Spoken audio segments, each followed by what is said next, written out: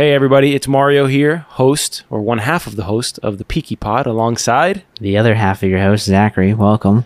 Hey, well, thanks for listening to this episode. This is the first time we actually do a pre-roll ad, and you'll probably hear it one more time at the end. But we'd just like to announce an upcoming show that we are planning called the Story Archive Show. We plan on that being our kind of hub for doing one-off reviews of movies and maybe specific episodes of TV shows that are on our gauntlet, our Thanos gauntlet of the greatest TV shows ever. And we want to invite you to subscribe. We're going to put the links in there, but if you don't want to go to the show notes, just type in Spotify or Apple Podcasts or wherever you listen to podcasts, the Story Archive Show, and we should pop up.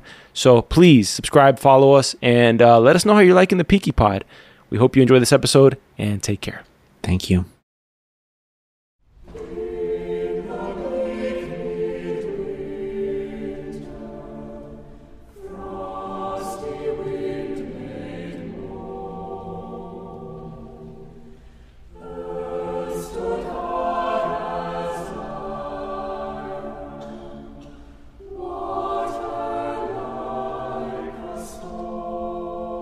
Welcome back to another fantastic episode of the Peaky Pod by Story Archives. I'm your host, Mario, alongside a very cardigan-wearing man on the other side of this Google Meet call. Yeah. That's me, Zachary. That's Zachary. Yeah, that's him. You just glossed over my name. Yeah, somebody's got to say your name, man. I did. I just said it. What are you talking about? Oh, I was getting to it whatever. Sooner. I was excited to say it. I'll just let you run those intros. Yeah, I appreciate it. Is it just me or rewatching this? I mean, somebody's probably watching this for the first time, but I never had season 3. Yeah. This is honestly like my, I don't know, 4th rewatch of Peaky Blinders at least. Mm-hmm. But I don't remember season 3 being this jam-packed with just goodness. Me neither. Like goodness, conflict, and like there's a lot of nuanced stuff going on. It definitely sets the tone for the later seasons. Mm-hmm. And I do want to be cautious because I know some of our listeners are probably watching Peaky, but maybe some of them are watching Peaky Blinders for the first time and they want to just watch episode by episode. So I don't want to speak and let go of information that they don't know of yet. You know what I mean? I know exactly what you mean. I had a few moments when I was watching this episode and I saw so many dots connecting and I'm like, oh, I can't say anything about it. Yeah, and I gotta say, I mean, obviously if you're listening to this episode, I hope you've watched episode 2, but you shouldn't be here if you haven't. So I'm gonna just say this whole episode is a giant setup gut punch. Like, it sets you up. The previous episode is Tommy and Grace's wedding, and then this episode, it's not even 2 episodes later. It's the next episode. Yeah. Grace is shot. Like, talk about a rough bit of like, they set you up. They give you a happy family outing moment at the end. Yep. A lot of stuff going on here. I mean, I had to pause several times just to take notes. Usually I'm just firing off notes as I go. But this one had a lot of political machinations going on, specifically with the introduction of the Economic League, which I gotta say is the creepiest of crews that Tommy has had to deal with so far. Mm-hmm. The Hughes is definitely a pedo. Oh yeah, and you know, I never picked up on that rewatching on other rewatches. It never really stood out to me, but Tommy throws shade at him several times in this episode. Like, you can see Tommy's disgust with him. Yep. And then I noticed it all, like in his first meeting with Hughes, and then also with the dog. He says, "Let's call it Boy. I bet you love your boy, don't you?" Mm-hmm. You know, when he said that, I was like, "Oh, I never noticed this in the previous rewatches." But you find out like these little, you know, details of each of these characters, and they become more despicable, because the worst part is that they're not only despicable, but it also feels like Tommy's completely over his head in dealing with these people. They send a message to his son, which is disgusting. It's just they left a note that said crematorium in there and like R.I.P. Charlie. I mean, they're like the Russians, right? They are the Russians. They're like the Russians that in the previous episode, Tommy is getting business contact with the Russians on his wedding day. Yeah. And then this one, they're literally threatening his son, like his literal 1-year-old, 2-year-old son. That's, you know, it's getting darker, that's for sure. I'll tell you this. And there was parts in this episode where I'm thinking to myself, I know you're ambitious, but having to deal with these snobs and these people that you start climbing up this political ladder that Tommy's going up right now, it's a tough pill to swallow. Now, I know he's doing this on behalf of Churchill and the Crown, but nonetheless, it's a lot. Now, I want to pause for a second and kind of like get into the episode recap now. A lot going on. But let's talk general impressions of the second episode for you in terms of, remembering when you first watched it and then now kind of comparing it now to your rewatch. It's much better this time around than I ever remember. I always remember seasons 3 and 4 for me being my least favorite. Not that they were bad. I always remember them as my least favorite. But upon rewatch, I really like the things, and I can appreciate the things that this is setting up for the future episodes, future seasons. But there are some things in this episode that caught me by surprise, especially with like Tommy's reaction to what John Boy did. I was sitting there and I was just like, wait, what? I don't remember that. Even on this rewatch, I forgot that Tommy was technically more on John Boy's side. Yeah, he was like 100% on John Boy's side with that thing. Yeah, which honestly, there's not many times that I disagree with Tommy in terms of his tactics, but this particular episode, I disagreed with him on that one. I thought that was a huge mistake that he was going down that path. I'm wondering if we have that opinion though, because we have retrospect on the situations. So no, I think it's just handling it with the way the father Changretta came over. Mm-hmm. It was very much in peace. Yeah, it wasn't in. It was just even Arthur when he saw the way John Boy said he would put a bullet in both his kneecaps. Mm-hmm. Even Arthur looks at John like, "What are you doing?" Well, Arthur was pissed off at that point. I think what John Boy did made no sense. Right? Like I really don't. But maybe was it a jealousy thing because he used to be with Lizzie? Probably. I do think though that once you've kind of stepped that far, like maybe Tommy just didn't have any other option but to be like, all right, well, we went this far, may as well go all the way. That's where I was going with it. Is that John Boy kind of took that card out of his hand. Mm-hmm. The card was to say, hey, apologies to your son, whatever, that was the play. Maybe not even apologize, but just say, yeah, he's free to do whatever he wants to do. Go for it. Yeah. We're whatever. Yeah. You're in charge. You can do what you want when they own the city like that. So they don't have to do what Tommy said, where if you apologize, it's like removing one brick by brick and the whole house comes down. But I thought it was more Tommy has so much other shit going on that he couldn't deal with a war. And so he needs to send a message and send it quick to nip that problem in the butt right now. But in doing so, Grace gets shot as a direct result of John's actions to cut Changretta's son.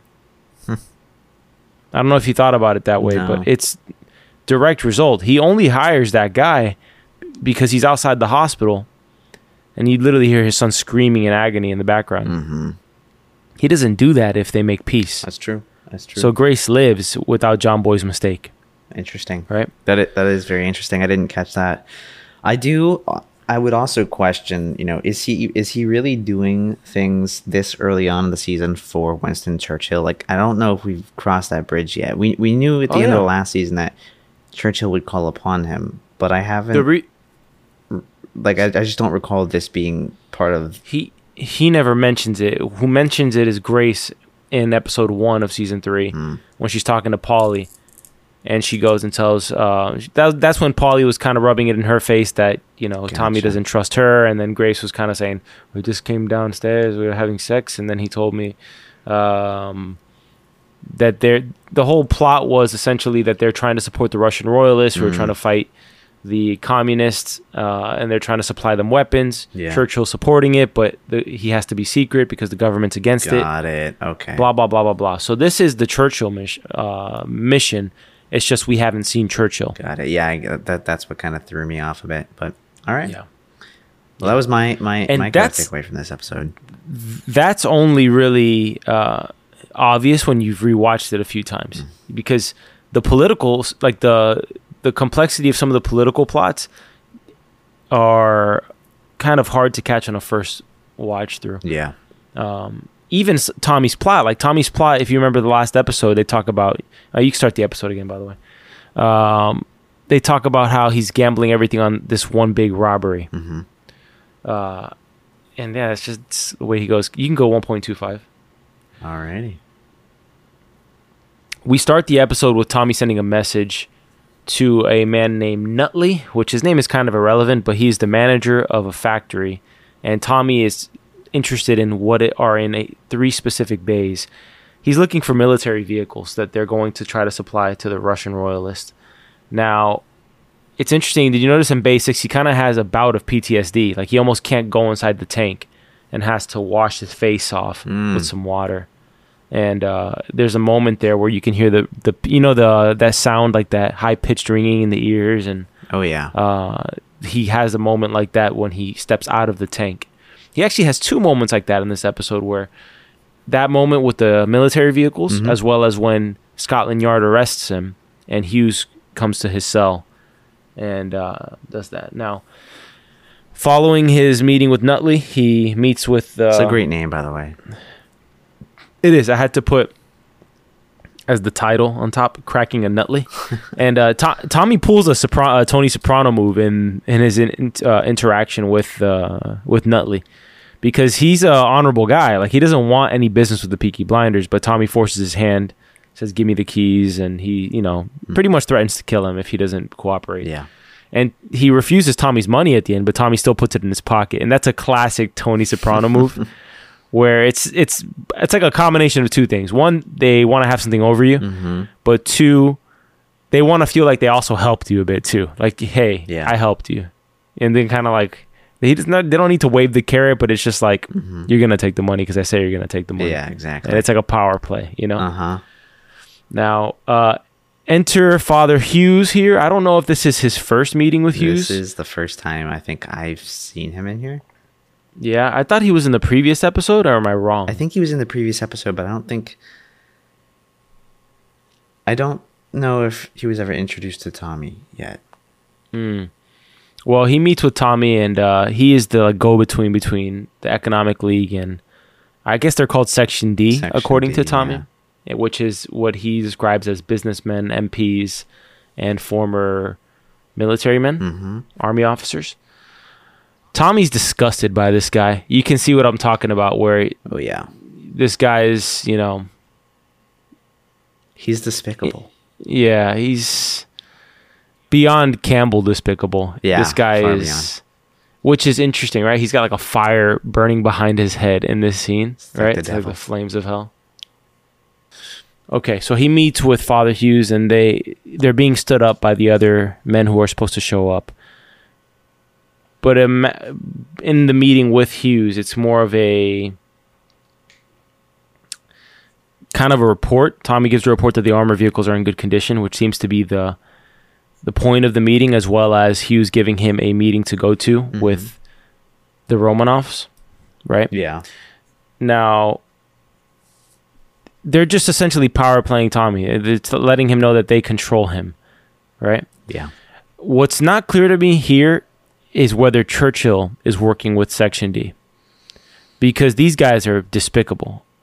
I don't know if Churchill is trying to infiltrate them and Tommy's his spy, or if these are also guys who are working under the same plot. I don't know.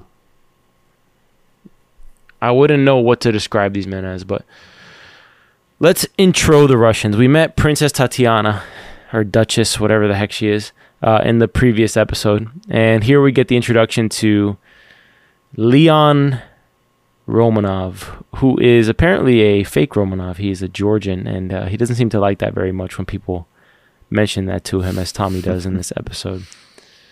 Now, our introduction to him is a servant running across a field with a plate of food to a house. And the first thing he does is complain about the food being cold. Yeah. Or the platter being cold. I don't know why. I don't know what the relevance is, but John Boy and Arthur, I think it was Arthur, did the same thing with the Shangrata meeting. Somebody brought him tea, and he was like, "It's cold." Touching the tea, and he threw it. Maybe it's a little bit of a direction there to show that this guy Leon's in the wrong, and also they were in the wrong with the way they treated the Changretas. Maybe I didn't notice that bit, but we do see that this guy's kind of like this lazy slob. You know, two of his meetings, nobody wants to meet with him. Mm-hmm. At this point, we find out that the crown is having sympathy for, what's the word I'm looking for? Exiled royals. Yeah, something along those lines.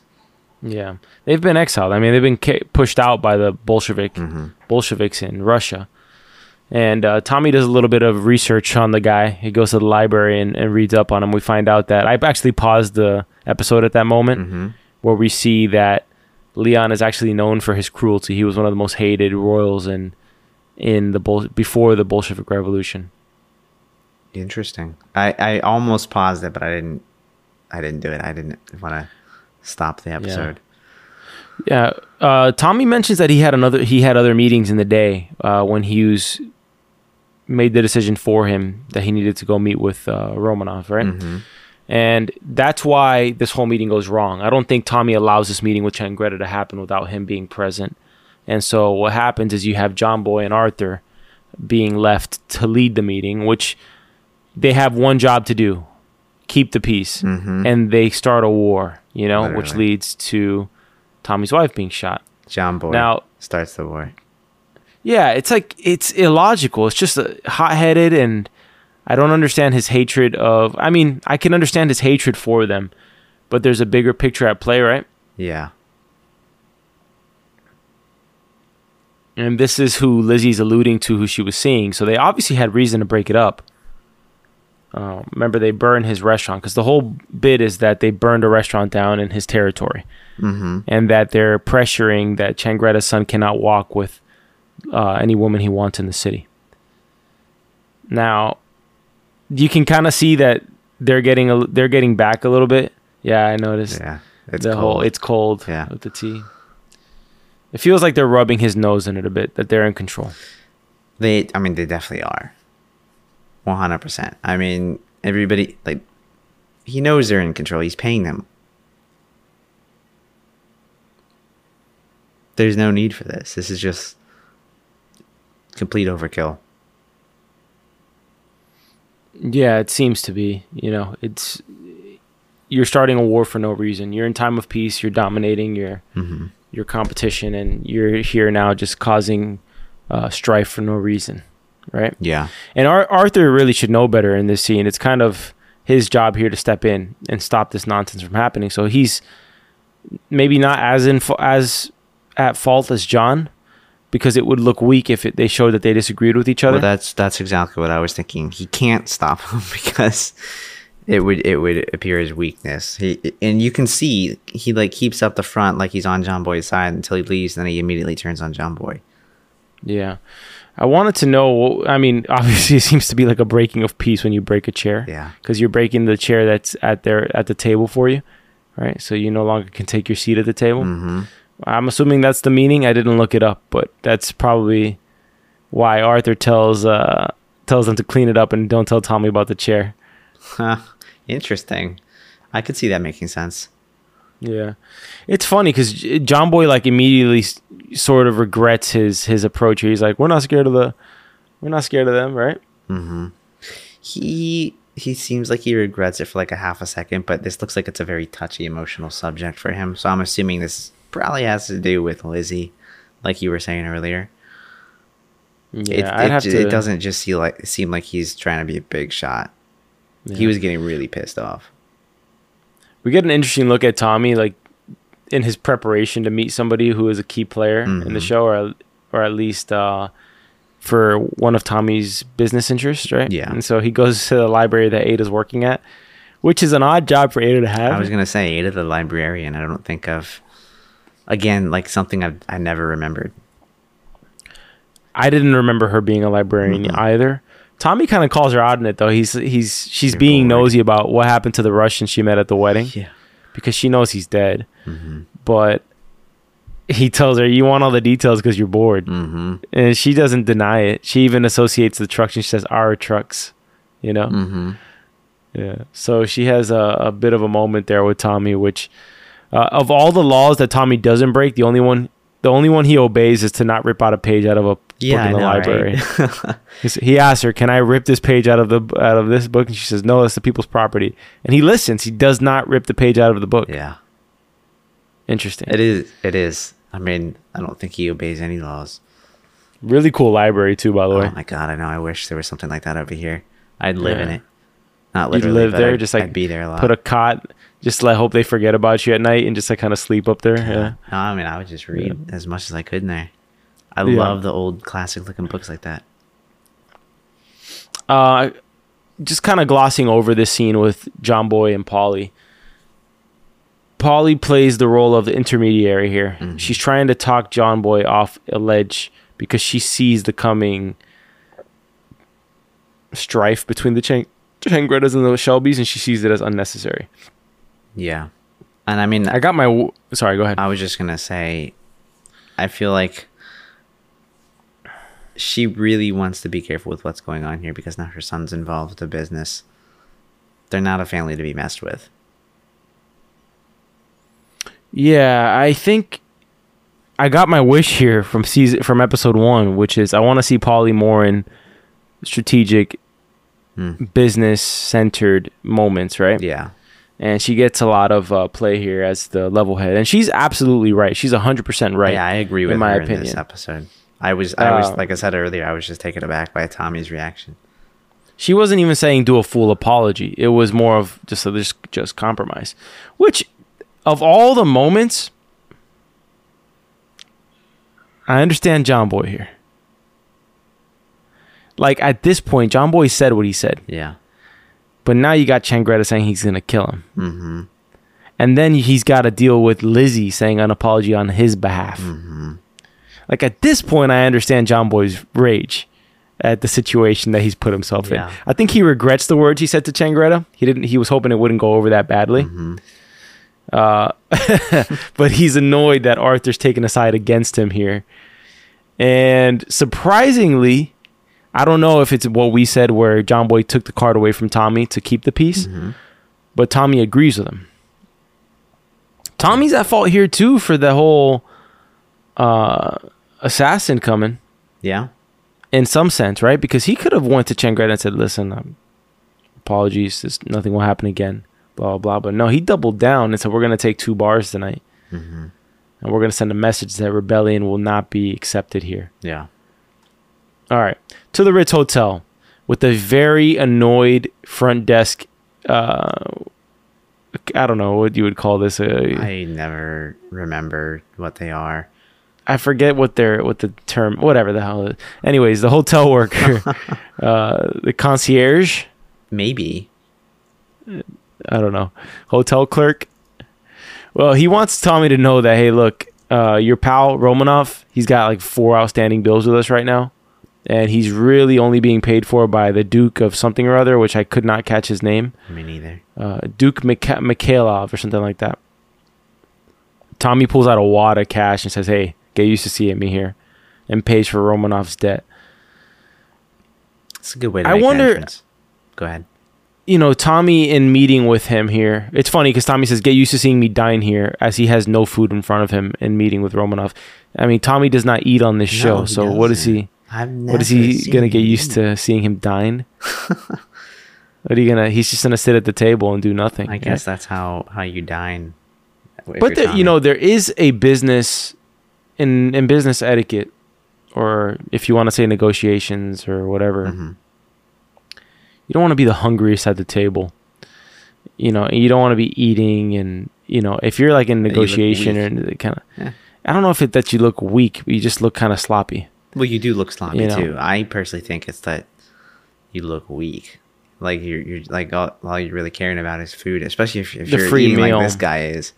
My gosh, you look cheap, poor. Yeah, I think it's more along the lines of like if the meal's free and you're like this guy who's just chomping at the bit, ordering the most expensive thing on the menu with the caviar. It says a lot about him without saying without him having to say anything, right? And Tommy, on the other hand, has no plate of food in front of him, smoking a cigarette, and just once again disgusted by the second meeting of his day. Perhaps the best meeting of his day was with Nutley. I think so. The manager of the warehouse. At least he had a smile on that at some point, I think. Yeah. Tommy cuts straight to the chase here. He lets Leon know that he knows that he's not a pure Romanov and that he's living essentially out of pity by the British government that's paying for these exiled royals, right? Yeah. But you can see this guy is out of his depths here. Yeah. He's obviously a pawn because we see later that his wife is the real boss. She's bossing him around and ringing a bell for him to come into the room, which is hilarious. But it's clear he's not. He's a very sloppy individual. He even loses his composure when Tommy calls him a Georgian, and he breaks his glass with his bare fist or bare hand and cuts his hand. Bare hand. I mean, listen, I've squeezed the glass before. And it's a lot harder. Like, you have to intentionally want to break that glass, I think. Like, I don't know how you just reactionary, like, oops, well, I didn't mean to break it. Yeah, Tommy's cutting through the BS because he's already done a lot of work for them. And he's not getting paid the full amount that he was promised. But the Russian does give him a sapphire that we do find out later was cursed by a gypsy. But knowing Tatiana, she could be talking shit. It could just be some nonsense folktale. She could be. Now, do you think he's giving it to him with the ill intent of it being cursed and bringing some misfortune upon him? I don't know. I'm not really sure. It could just be superstition, and it may not be even cursed. I think he just doesn't have a pot to piss in, and he's just using whatever treasures they have left. Yeah, the only thing that he has. I find it weird to talk about the delivery of this into the world before he gives it to Tommy, but great. Well, they had to smuggle it out, so the women had to put it in their private areas to smuggle it in here, right? They fit 2 sapphire. What I found interesting was how he described how many his wife could bring in compared to his niece. Who is Tatiana? His niece is Tatiana, right? His niece is Tatiana. Yeah. Funny. She's a firecracker. On to John Boy's. Did you notice Tommy kind of like baiting out information as to where they store the treasures? I did. I was surprised at this guy. Like, he must be kind of weak-minded to give up that much, in my opinion. It's so clear to me that Tommy has a play there. Why on earth would you give that up? But it seems that he also told Tommy, we will no longer be soft and weak. So I think he's also replying to Tommy's baiting of information. Yeah. The following scene, we have Changretta getting cut up by John Boy. It's so unnecessary. John Boy he just beats the shit out of his guard, and then I'm sure this guy's no Boy Scout. You know what I mean? I don't feel bad for him necessarily, but after all, as Tommy says, they did want to kill Danny Whizbang, right? Yeah. Oh, yeah. That reminds me. So, did Danny Whizbang kill a Changretta in season 1? That must have been. No, he killed an Italian restaurant owner. I don't know if he was a Changretta though. I don't know. I guess they would have been paying the Changrettas for protection or something. I don't really know. I do like the fact that everything's kind of connected in some ways. Yeah. On to the office. Michael only gets one scene here, and it's this room that has I'm assuming that light's kind of annoying at times. I would imagine so, yeah. I would hate to work with a light like that. I've been in offices where the light kind of cuts in like that, and it's just like, oh my gosh. It does look cool on camera, but he has a girl he snuck in there, which is the girl who was playing in the snow and at Tommy's wedding. So it seems like she's taken a liking to Mr. Michael Gray, the chief accountant of Shelby Company Limited. Yeah. All right. Potentially my favorite scene of the episode is the sit down with John Boy, and Tommy's surprised because after all these watches, I forgot that Tommy took this kind of curveball stance. So did I. On the Changrettas. I love his response to Polly when she's like, "Why are we doing this?" And he says, "Hey, because we can, and if we can, we do." At that point, I was like, hell yeah, man, take the bars. But in my head, I'm like, yeah, this is stupid. This is a bad decision, but you got the spirit, that's for sure. Yeah. And what's super shitty here is that Arthur's trying to help John Boy off the hook because Tommy's almost like the reprimanding father here. Yeah. Who's, talking to his boys. And Arthur's trying to say, man, it was just a joke. You know, John didn't think it would go this far. Mm-hmm. And John completely stays silent as Arthur's getting rung into by Tommy. Yep. So, you know, not a great episode for Arthur in this. But it's not. He's getting beat up on all corners by his family, his wife, everyone. Mm-hmm. You know, he's very conflicted in this season with how to live at this point. Yeah. Tommy here is very against the whole apologize because he calls Arthur Mr. Apologize and Paulie Mrs. Compromise. Oh my gosh. best part of it right here. Yeah. You just can't show weakness. I get it. Once it's gone this far, I get it. I wonder. You don't want to get in a meeting with Tommy late in the day. No. Tired He's Tommy. been up since like 5 a.m. or 4 a.m. with Mr. Nutley, and then straight to Mr. Hughes, and then to London with the Ritz, and then back to his house in the country. I mean, he's had a long-ass day. He's busy. It makes me wonder how he gets anything done, though. It's a lot of meetings. I mean, you should relate. You have meetings all day. It's true. Do you get anything done? I do. All right. There you go. See, it's tired. I have these dumb ideas. Yeah. I'm cynical on meetings. I would say that if you have that many meetings in a day, unless you got a team to follow through, but Tommy has the team to follow through. So do I. I guess that's how stuff gets done. Yeah. Well, I mean, if you can do those meetings and you give a plan of action, then you do it. Mm-hmm. Like Tommy does right here with, hey, take the 2 bars. Yep. He doesn't go and take the 2 bars. He says, you're going to take I don't know what the 2 bars. He said the 5 bells and something else. And he just goes home. Mm-hmm. You know, he's not the one leaving his family dinner. It's Arthur who's leaving his family dinner to go take these bars. Yep. So, all right. I don't know what the name of the woman is who's married to Leon Romanov, but she's the one who runs the show behind the scenes. She's just using him because probably in this portion of society, she's running through customs and being the woman. She doesn't want to. Man, who knows? I don't know what the hell her motives are. Maybe she just feels that she's got to go through through this thing, but she totally runs the man here. Oh yeah. So he seems very weak. I like the introduction of her here, ringing the bell, and he runs in like a. Yeah, the bell's great. puppy. I mean, the bell is like, and he comes running in like out of breath. Yeah. You know. Oh. Man. But he just looks weak. I hate to dunk on this random actor, but I mean, he does a good job at looking very like, he plays the part well. I'll just say that. He does. She looks so tired too. Just so tired of dealing with him, even having to just put up with his ass, even to take the little effort of ringing the bell. It's too much. Too much. she has this look of disgust in her face as she talks to him. I did laugh out loud though. She said, "At the end of this business, you may need to kill Tommy Shelby." And I'm like, "This guy's gonna kill Tommy Shelby? Get out of here! Get out of here with that." I mean, these people got connections, right? Yeah. Well, we get to see the Shelby home life. We haven't seen the Shelby Tommy Grace home life other than the wedding. Yeah. Which was not a normal affair. No, it's a party. And man.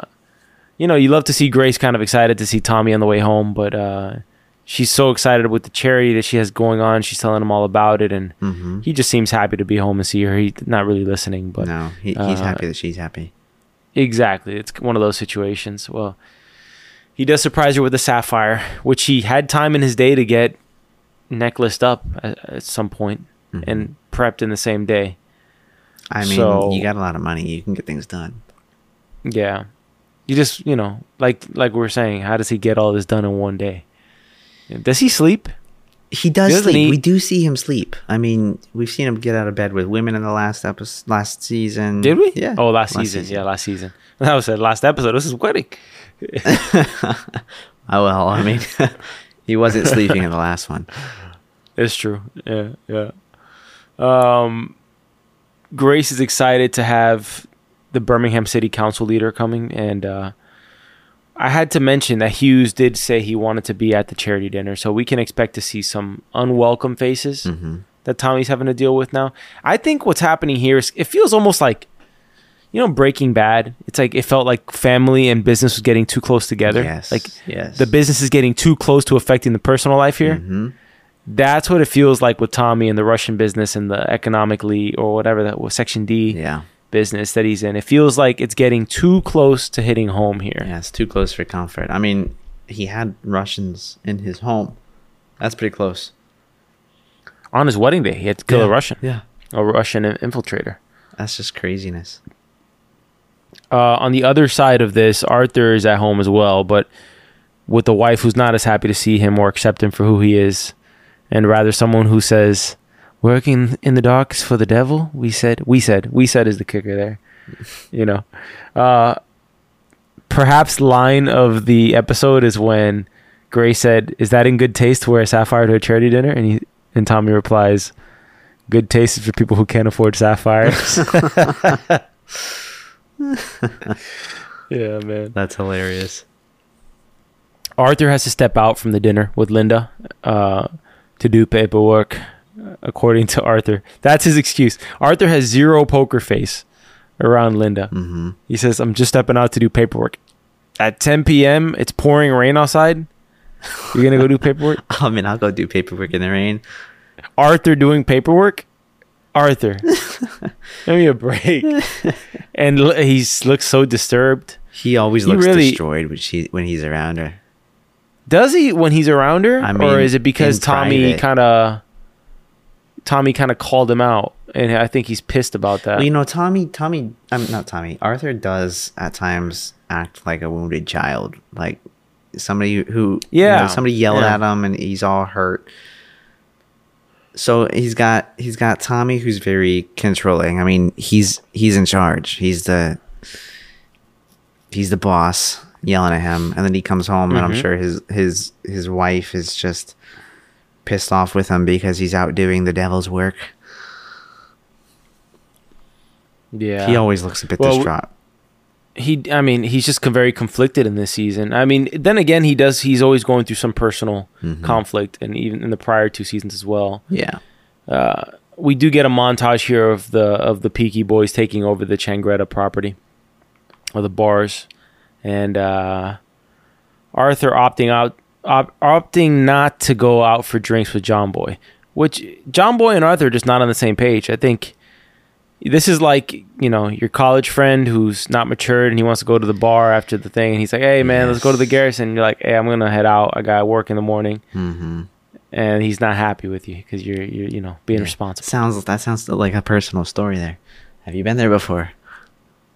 No, not really. I don't deal well with petty people. Me neither. If they get petty, it's just okay, yeah, no worries, man, and kind of take note. Changretta screaming too much here. A little bit. I mean, this is not a fresh wound anymore, right? This is like the next day. For some reason in my head, I remembered his father being like, "Can you shut him up?" I remembered that because he's screaming and it's so annoying. All right, here's the gut punch scene for me. You get this beautiful family day out by the stables here with Grace, Tommy, and Charlie, the goldfish, which we've yet to really see. I'm not sure whose child this is, but it's definitely not theirs. It looks nothing like either of them. This little boy. And we get the goldfish scene. R.I.P. May Carlton. Yeah, I know. You know what, though? I'm happy. That's why it's such a gut punch, because to me, it's one of these scenes where, you want a good, healthy family life for the Shelby family, Speaking of Shelby's, Esme and John Boy having sex in the office. The betting shop. How many people has Tommy walked in on having sex? I think on John Boy, he's walked in on him like twice. This is the second time. I swear this is the second time. Yeah. John Boy almost shot him the first time. Yeah. Thoughts on this whole Scotland Yard thing? I had forgotten about this as well. I thought it was the Italians at first, and then I remembered it was the Section D making a statement. I completely forgot about it, honestly. I love the scene with Hughes and Tommy in the prison cell,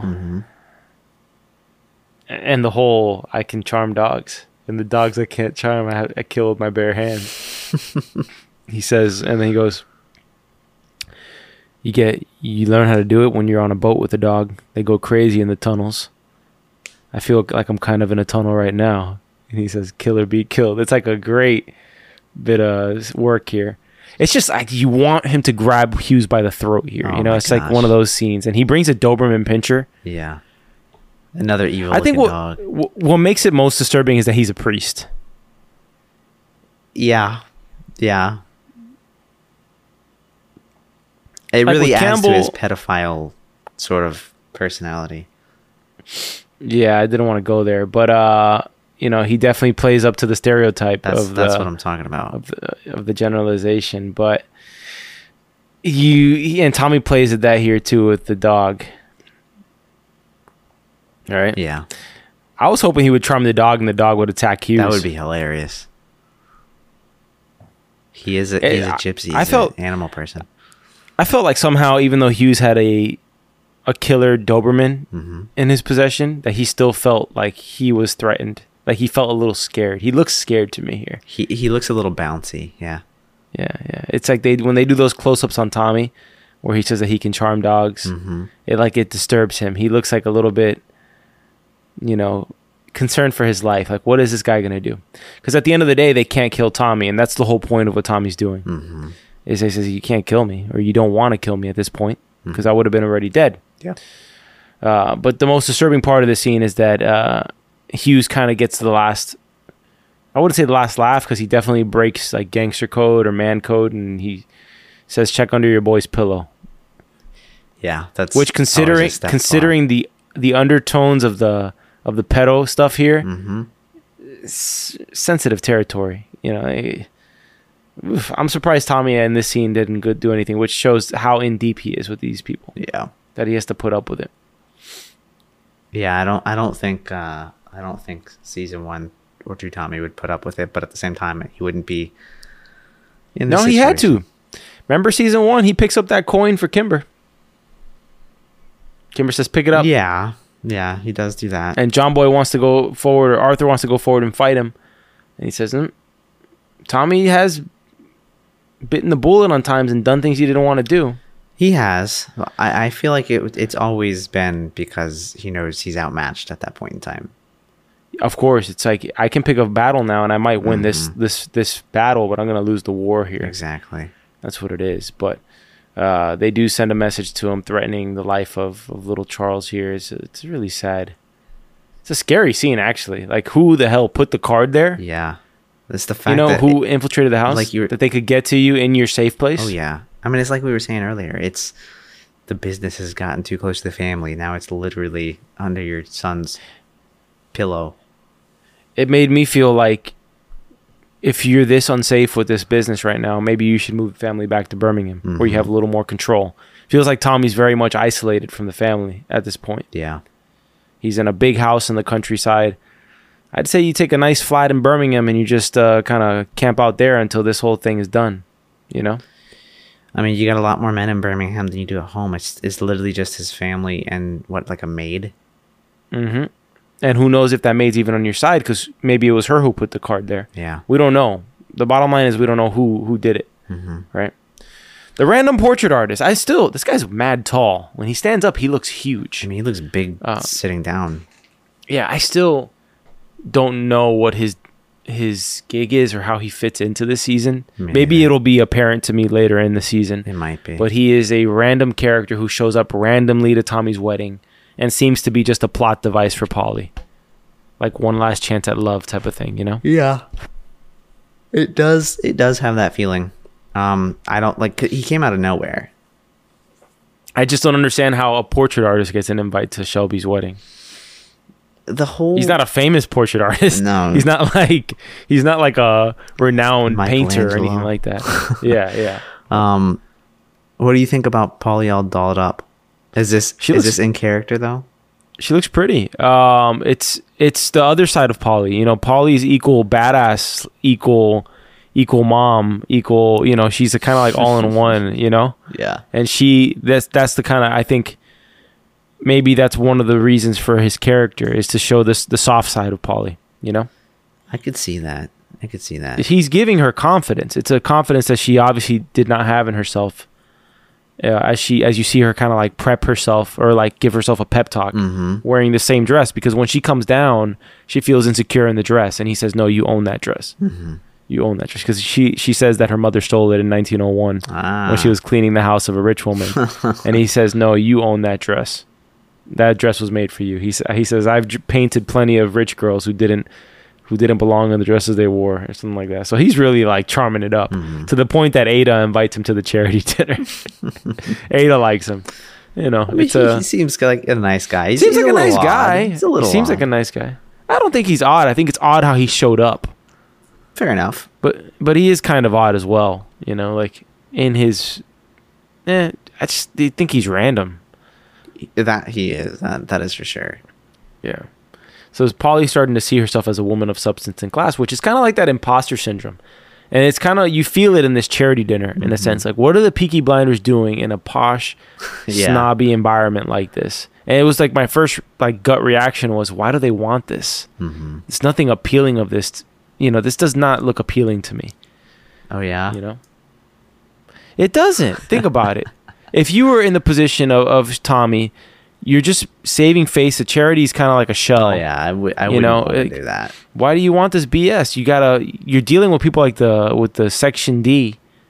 But I think it's inevitable. As you grow in Tommy's position, you have to deal with different types of criminals. And the criminals he's used to are gangsters. He's not used to MPs and priests and freaking army captains. It's a whole other class of crime. Yeah, which is, I think, probably trickier because their webs go into the legit, you know? Yeah. They own Scotland Yard, as they sent that message to Tommy, right? I find it odd, honestly, that this priest is just always in these situations with these high-class people. I don't see where the priest fits in here. Me neither. That's what... Like, why would any priest be here of all places? Even if you're a friend, like... It just seems odd. You have to think about what position the church had in society back then. It was a much bigger role back then, probably in England, right? So, but maybe he is who knows what he is, like rank-wise in the priest, right? Maybe he is a high-level priest or whatever. Yeah. And that's why he's in this. This guy's an MP. His name is Patrick Jarvis, I believe. I think that's what it is, yeah. Yeah. Well, they meet in a dark room where you would expect people to meet, which is kind of conspicuous because I feel like anybody could just be hiding out behind one of those little dark benches and hear everything. Or standing behind a column. Yeah. Seems like a very acoustically sound room, like where the sound would carry, you know? Oh, yeah. So interesting place to talk about the strategy of getting the military weapons to the Russians. They're once again pulling... a dominating move here on Tommy, making him take Tatiana to go see the military vehicles, which Tommy is opposed to.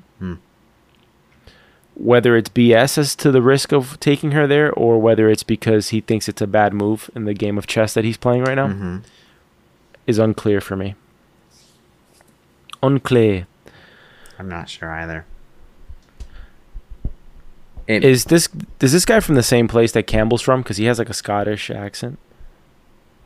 Use are all of our key enemies going to be like Scottish? I'm not sure. Let me see where he is from. Tommy lets him know. He says, "Hey, there's a hell, and then there's a place below hell, and I'm forgetting nothing." You know, which you root for Tommy in the situation because oddly, although he's a bad guy to guys like Nutley. Which he's really not, because he's attempting to do something on behalf of the good of the country. He's just being the silent warrior about it. Nobody knows. He's kind of bending the rules for the greater good in some sense, right? Yeah. And in this situation, the same thing. He's doing bad things for a good purpose, I guess, at the end. Father but Hughes what that purpose is, I don't know. Sorry. Ireland, okay. Yeah. Ireland. Yeah, I guess no connection then. I don't think so. Duchess or Princess Tatiana shows up and causes havoc here. Grace goes into spy mode in their little dialogue with each other, obviously realizing that Tommy and her know each other, but to what degree I'm sure she's not aware of yet. And will not become aware of because of what is going to occur. Now, Tatiana here talks to Tommy, and I think she's a little bit maybe embarrassed that she's getting rejected because the uncle sent her there to seduce Tommy. Mm-hmm. And it's not working. Yeah, she probably feels like she's failing at her job. I also and think so she says that it's odd line. to use your niece as like a sexual pawn in some sort of scheme, but Slightly odd, right? you know, whatever floats your boat, I guess. Jesus. Tatiana ends it with that little line about the sapphire necklace being cursed by a gypsy, which I think she's just playing a card that she knows that's a soft spot of Tommy, maybe, that he's superstitious. But could very likely be that it was cursed by a gypsy. It could be. You know, the Romanovs have a very violent, unlucky past. You never heard about the Romanovs? Like they all die? I am not as accustomed to the stories of the Russians and the Bolsheviks and all of that as you are. So no, I'm not. You got to look up the Romanovs. I think it's the Romanovs with Rasputin. It's a very weird, some weird witchcrafty, weird stuff. Oh yeah. Kind of reminds me of a scene that I can't talk about. Oh, okay. By the way, and you know the scene it is because it's in the notes. I think I know. And it's it has those vibes. But let's talk about Tommy rushing back to Grace to get the sapphire off her neck, but not in time, because in the moment that he's about to do it or walk away with her, Changreta's assassin appears to avenge Angel, which is not eye for an eye. Angel did not die. He got cut up. Yeah. He got his face cut, and that was about it. And by the way, if you're going to kill somebody, you got to kill all three of the brothers if you're these people. Oh, yeah. Because you can't kill one. After. You're dead regardless. So what are you doing? Your son's going to die. Mm-hmm. You know, at least, I don't remember if he does or not, but I don't want to go there. But you get what I'm saying? Like, if you're going to go down that route, you got to do the full thing. You got to wipe them all out. It's suicide. That's it. Otherwise, honestly. Yeah. Yeah, this is suicide. As Finn, John, and Arthur beat the living hell out of this guy, and we see Tatiana just standing there, just in the whole madness of the scene. This episode just ends in utter chaos. It's crazy. Yeah. It almost didn't feel right to bring in the Red Right Hand as the song right after the episode. It felt like it's so upbeat that it's like, y'all are gonna gut punch me like that. You're gonna set me up with like Tommy having a happy life and then just punch me right in the gut. She got shot. This is the right in like. This is the Peaky. It's crazy. Yeah, right. Yeah, she got shot like higher, not the heart. Yeah. So we'll see what happens with her in episode 3, but this is like the Peaky. What's the word I'm looking for? Pattern. The Peaky pattern. That should have been the name of the podcast. The Peaky pattern. That's our analysis breakdown podcast of the Peaky podcast. It's the pattern. It's like things are okay, and then Tommy's ambitions get them into more difficult entanglements. Mm-hmm. I sound like Jada Pinkett Smith. But he gets tangled up in a bunch of different things, bites off more than he can chew. Yeah. And then you find yourself in episode 3. You find yourself in episode 3 with the Changretas against him, the Section D, the Russians that are kind of like weird. She says, Tatiana says we Russians have no morals, which I'm sure every Russian was like, what the we got some, we got at least some, some. Don't generalize us. Anyways, not a good episode for Russians. Why are Russians always used as the ploys or as like the bad guys on shows and movies? I don't really know. I mean, I'm sure part of it just has to do with the history there, the constant feuding, or not, well, I guess feuding is the wrong term, but like warring and battles that have been going on. I'm assuming that's part of it, and I wouldn't be surprised. I'm not saying this is what I think, but I wouldn't be surprised if it was kind of like almost like political campaigning against Russians, during the wars. Yeah, that kind of started this whole. Well, let's just use that sort of aspect. But I don't know. I mean, it seems like the history of their dark sides go back quite a while. Yeah, I mean, this is the cliffhanger ending is Grace just shot, and we don't know what happens to her at the end of this episode, which leads us to episode 3 and the end of episode 2. Yeah. So Zach, overall impressions of the episode, and you're the leader of the categories. So well, honestly, the there. episode was much better than I remembered. So I was define better. So why better? I just thought it was boring Elaborate. like the first time. Why elaborate on boring? Elaborate on boring. You want me to define Those the are definition? those are two blanket words. They don't work for me. Whatever. The first time that we watched this, or I watched this, it just seemed like a little dull. These 2 seasons felt a little drawn out and slow. But I like rewatching it, I don't get that feeling at all. Like so much has happened in these 2 episodes alone. Why do you feel like it's slow? Like what about the plot feels slower than seasons 1 and 2? Because I'm in agreement. Like season 4 is not my favorite. It feels more. It feels more business oriented. I don't even know, because seasons 1 and 2 are they're business oriented, but they're the gangster. Like you've got gangster Tommy. Here you have a more, I want to say, more methodical Tommy, as he's running a business now, right? A bigger business, a business that now has a legitimate side of things that has scaled up and grown. Yeah, like essentially his plots are taking longer to come to fruition. That's kind of what it feels like to me. Although, if I had to rebuttal, Tommy's strategy takes all of season 1 and 2 to come to fruition. It doesn't get resolved in season 1. Season 1 ends with very open-ended, a gunshot on a train station. It does, and I was also going to mention that it's interesting that this is the second cliffhanger that we've had with Grace and a gunshot. Yeah. And it's true that the whole overarching like story wasn't completed in season 1. It took the 2 seasons. However, that primary villain was, done in season 1. Not Campbell. Not really. Not Campbell. Not really.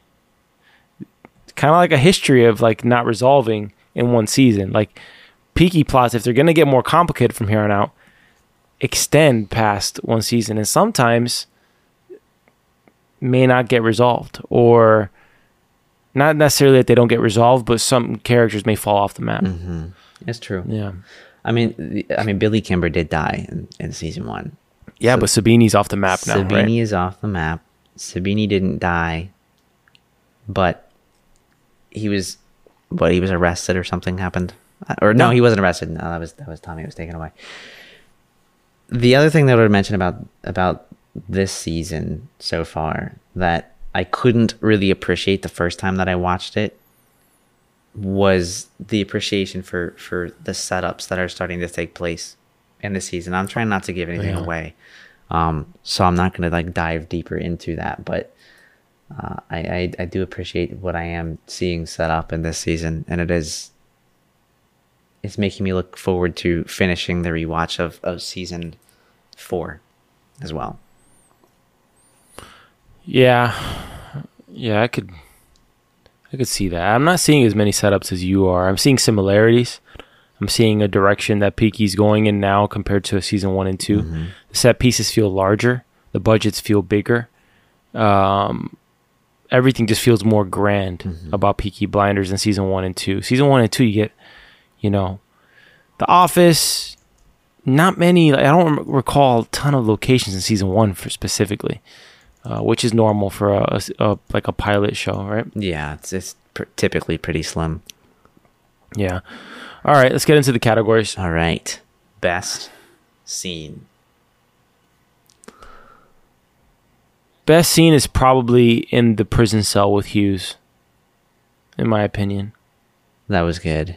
I like the whole dog thing and the charming the dog. It's a classic Tommy-ist. I don't want to say the last scene, because the last scene is not, I mean, a lot happens, it's important, but it's not like great in any way. I kind of found the family meeting interesting as the one that stood out to me probably the most, because it was just the most shocking to me. I also like the opening scene with Nutley in the factory. That scene gave me some thoughts of another scene that I won't talk about. Yeah, I know. Yeah, I know, but it's a good scene. It sets it up, and it's like when Tommy has to step in, that means that this guy has not taken the warning from the other people he sent. Tommy's like the last resort guy to go in there. Mm-hmm. That's kind of like the impression I got. Mm-hmm. All right, next up. Best line of the episode. You can piss outside by the stables. No, it's the Sapphire line. It's the good taste is for people who can't afford sapphires. That's the line of the episode right there. It is a great line. I think my favorite was the "when we can, we do" line from Tommy. Yeah, that was great. Hi. Yeah, he goes, ah. That was good. All right, good. Last one is best characters of the episode. I gotta say, John Boy gets some shine. Although I hated all his decisions. I hated his decisions, but it's the most shine I think he's gotten in a little while. So I would give this maybe one to ever. him. Yeah, maybe. No, I don't. Well, no, in season 1 when he had his moments, he was with all of the brothers. This is the one where he's kind of been out on his own. I feel like we can just always blanket Tommy in there, but I'm gonna go with Paulie as well. Paulie has a solid episode here, just solid showing out. She did have a good moment. I don't think I could give it to Librarian Ada. It's It's interesting to see her that way, but I wouldn't say this was like a great one for her. Although I go ahead. I did like the moment of her in the library when she's on the ladder and she goes, "Here's the retelling of the Bolshevik Revolution, from the bastards from the bastards who escaped and from the people who suffered." Yep. He says, "Which one do you want?" He takes the one from the bastards. Yeah. Yeah. Anyways, that was funny. I think if I had to give a second one out, it would probably be Arthur, because it's interesting to see his character conflicted. Yes, it's he really does feel very conflicted, especially as he's around Linda. We gotta give some, I know we don't like him, but Hughes does a good job at being introduced as the immediate despicable character. Yeah, he does. He is a very hateable character. As of right now, does Tommy really have another enemy besides him at the moment? Like a real enemy that has a face to him? Because I wouldn't even put that guy Jarvis at his level, because he's only shown at the charity dinner for a second.